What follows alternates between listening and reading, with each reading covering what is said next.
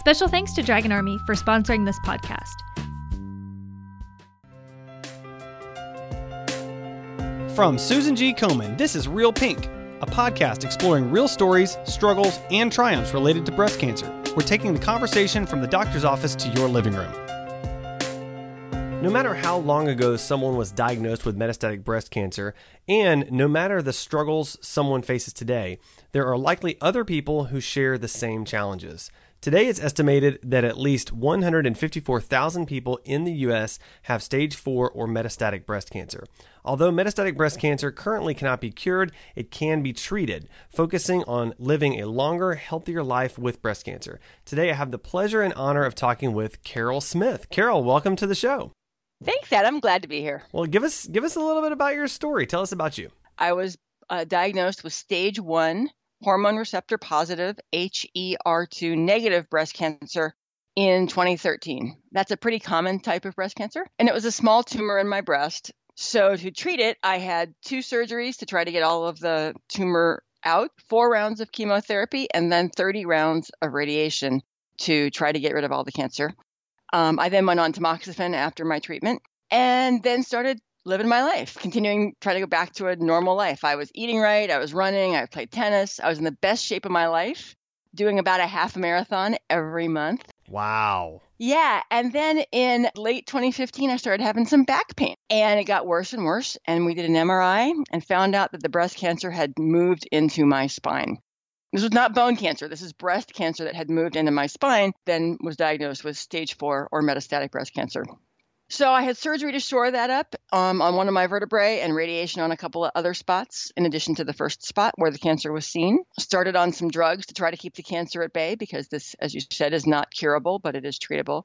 So I started on a new drug at the time, which was called Ibrance, and then a complementary drug called Letrozole. I also started a bone strengthening drug to make sure my bones were healthy, even though I had cancer in them. Not that long after that, I had some more cancer in my bones, so I switched up the Letrozole to another drug called Faslodex, and I stayed on that combination for a total of about 2 years.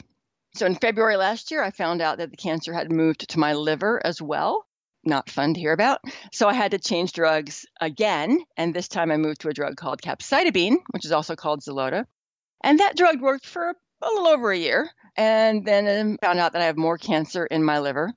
And so about a month ago, I started on another set of drugs called Verzenio. And we'll know actually probably later today if that drug is working. I had some blood tests actually this morning to see if that drug combination is holding back the cancer or if I may have to switch drugs again. Wow. Yeah, I know. And I'll be on some kind of medication for the rest of my life, basically trying to keep the cancer from progressing as long as possible.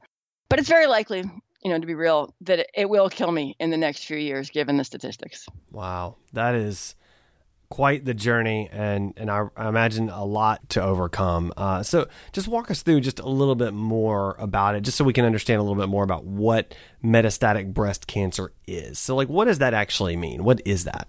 So to put it in the easiest terms of how I explain it to my mom and my elderly grandmothers is that it's breast cancer cells that have left the breast and taken up residence in another part of the body and then grown. Okay. We don't know why that happens, why it happens for some people and not for others. It can happen a year after your initial treatment or 20 years after your initial treatment or anywhere in between. And really 30 to 40% of the women and men who have stage 1 through 3 breast cancer, 1, 2, or 3 breast cancer, will have it reoccur elsewhere in the body and become metastatic at some point in their lives. Okay. I see. Okay. Yeah. And so is there anything that you'd like people to know about metastatic breast cancer from obviously you've experienced it at a much deeper level than most people. So what do you want us to know about that? So a couple things. One, it's incurable. The average lifespan of someone who has metastatic breast cancer is about 3 years. Okay. I'm at 3.5, so I'm kind of a little bit beyond that. But depending on your type of breast cancer, because there are a number of different subtypes, the treatment options will vary, and they are really, really specific to your type of breast cancer. So you really need to make sure you understand that. And then I have a couple things to think about for people who have been diagnosed with breast cancer and are worried about if it's spread. There's a couple of signs to look for. Mm-hmm. Would that be helpful? Yeah, that'd be great. So sure. So the couple of things to think about are that if you've got things like sudden weight loss or muscle or bone pain that doesn't go away or gets worse after a few weeks, so it feels like it's something other than something that happened with your working out or something else. Right. If you've got shortness or breath or coughing or something that doesn't get better with antibiotics or some other kind of treatments. If you've got shoulder pain on your right shoulder, actually that can indicate cancer in your liver. Or if you're just feeling kind of off for more than a couple of weeks, if you've had breast cancer, or even if you haven't had breast cancer, go to your doctor and insist. I mean, they may choose to not believe you. So insist on an MRI or a CT scan of your torso or wherever the pain is to get it checked out. Yeah. You'd rather be safe than sorry. If it is cancer, you really want to get that taken care of as quickly as possible and start on whatever appropriate treatments are. So you really have to be kind of vigilant, even if you have had even just stage 1 breast cancer that looked like it had been totally treated and it was 10 years ago. Right. If something's not feeling right, you really need to get that checked out. Yeah, and that's something that a lot of guests have talked about. If something doesn't seem right with your body, trust your instinct. You know yourself. Go get it checked out. Be your own advocate, right? Because a lot of times that's not easy to do. Yeah. You really, really do have to be your own advocate. Breast cancer, especially metastatic breast cancer treatment, is not an exact science. While there are a number of drugs that have, specific treatments for specific types of cancer, the order in which you can do them or how you might incorporate something like radiation therapy in addition to drug therapy really kind of varies based on you as a person, and also as well as palliative care, what kind of pain management or complementary therapies you need, really are going to vary based on who you are and where your cancer is and how you're feeling. And if you're not comfortable doing that yourself, find a friend, find a relative to help you in those conversations with your doctor and your care team. Yeah, that's something we don't think about. We can have other people be our advocates. That we can take them with you, right? To appointments and visit that they can be your advocate.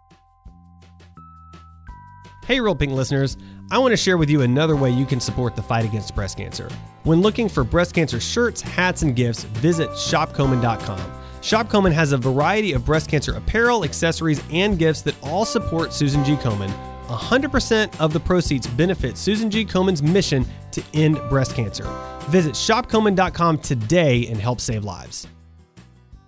So going back, just a moment to the journey that you've been on, you listed the medications and all that, and it's just astronomical, I'd imagine. And so how have you coped with that? How have you coped with the diagnosis and then all of the bumps along the road, but from then until now? It's been an interesting challenge, Adam. I mean, when I was first diagnosed with metastatic breast cancer, I thought I was going to die immediately. I really did. I had no kind of basis for understanding. I don't have any kind of genetic markers for breast cancer in my family, even though I do have breast cancer in my family. So I had no frame of reference on this. I thought I was going to die. Right. And then after my cancer responded to the first treatments I was on, I realized I wasn't going to die soon. And I started getting used to what this new normal was like. And then a little over a year ago, the cancer progressed to my liver. And frankly, I was scared. Your liver has to be healthy to live. Yeah. It's got a very important function. And so I was crushed. I was scared. And I try to stay grounded and try to stay present in the moment and worry about tomorrow when the time comes. But to be very honest, it is incredibly frightening to have your doctor tell you that your cancer has progressed. It's just really, really scary. Yeah. And I've chosen to just kind of mourn for a little bit or be scared for a little bit and then kind of suck it up and move on. Yeah, I mean, you got to get up and keep moving, right? Yeah. Yeah, definitely. Got it. And speaking of that, keeping moving, you still seem very active. I mean, so talk to me a little bit about how do you take care of yourself? Like, what does that look like right now? Well, for me, I'm pretty lucky. I'm not in any pain from breast cancer. So I'm very lucky in that regard. And I try to be as active as I can. I want to be as strong as I can for as long as possible to withstand this lifetime of treatment that I'm on. I mean, I'm going to be on some kind of treatment for the rest of my life. And for me to be healthy and eligible for potential clinical trials or to even handle the next more toxic drug that comes down the way, I need to be as healthy as I can. So I run, I play tennis, I do CrossFit kinds of things. I really do like running. That's actually my favorite. And I've run 52 half marathons and 7 marathons, all with cancer in my body. What? Yeah. That's unbelievable. 52 half marathons and 7 marathons. Over what time period? So I started, my first half marathon was in January of 2013. So about 8 months before I was diagnosed with breast cancer. But the cancer was still there then. We just hadn't found it. Yeah. In January 2013 was my first half marathon, and I have done 52 half marathons. I feel like that's like a Guinness Book of World Records sort of thing right there. You should apply for it. That's unbelievable. That's amazing.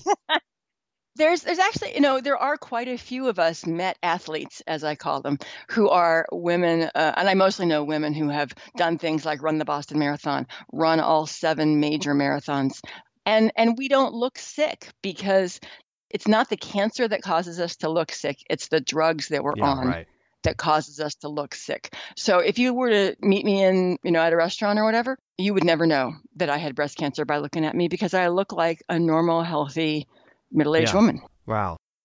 I mean, I also try to eat pretty cleanly. I try to eat a lot of salad. I drink a lot of water. I really like sleeping. So I try to get about 7 or 8 hours of sleep a night and mentally try not to worry too much about what might happen in the future.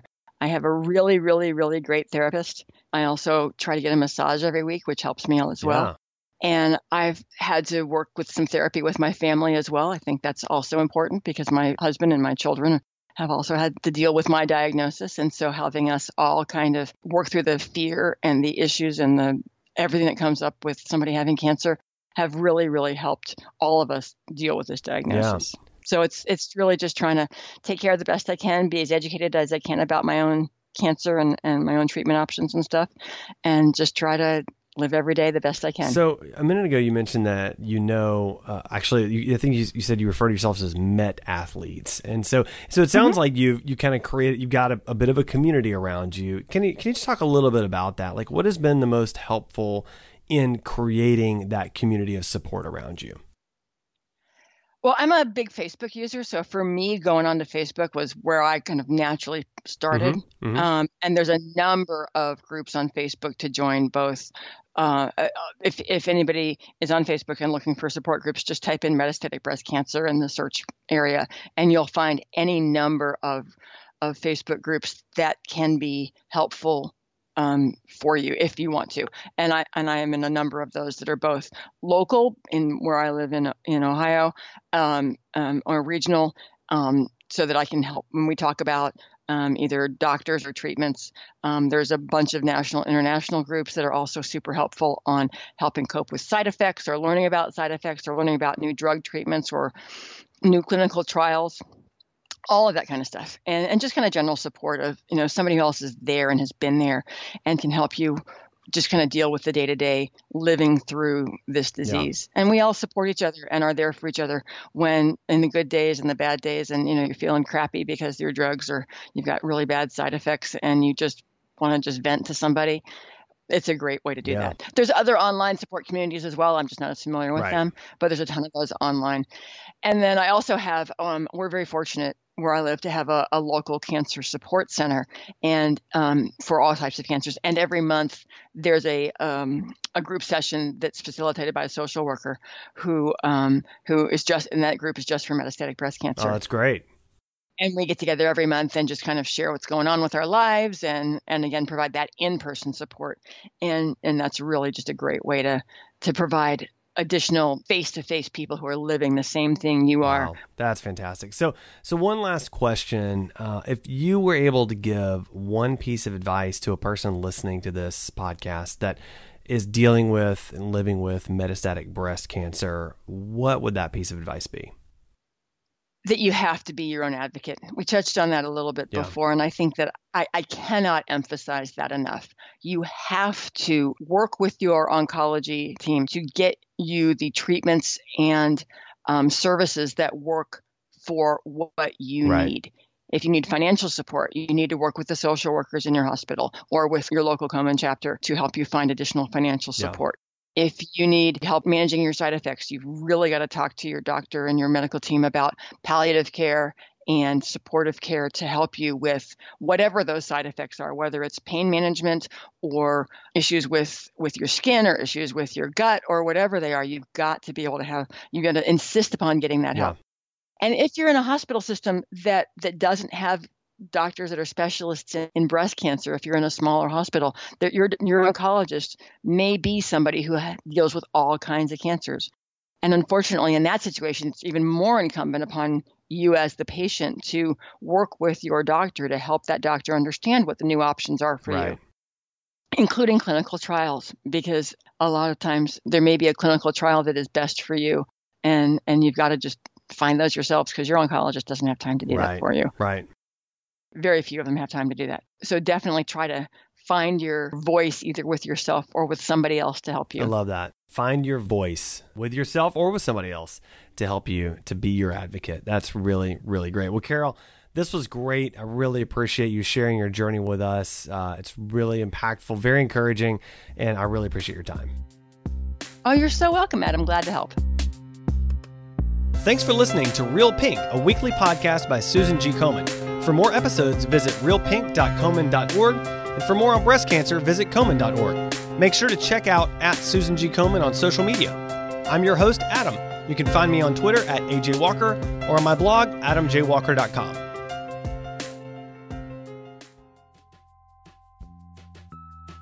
Because inspiring happiness is at the center of everything Dragon Army does, this full-service digital agency is dedicated to building remarkable products and experiences for its partners.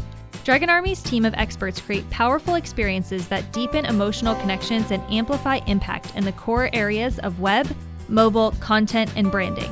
Whether you're a Fortune 500 or a small to medium-sized company, Dragon Army is able to support your business needs. To learn more about this purpose-driven digital agency, head to dragonarmy.com/Komen. That's DRAGONARMY.com/Komen.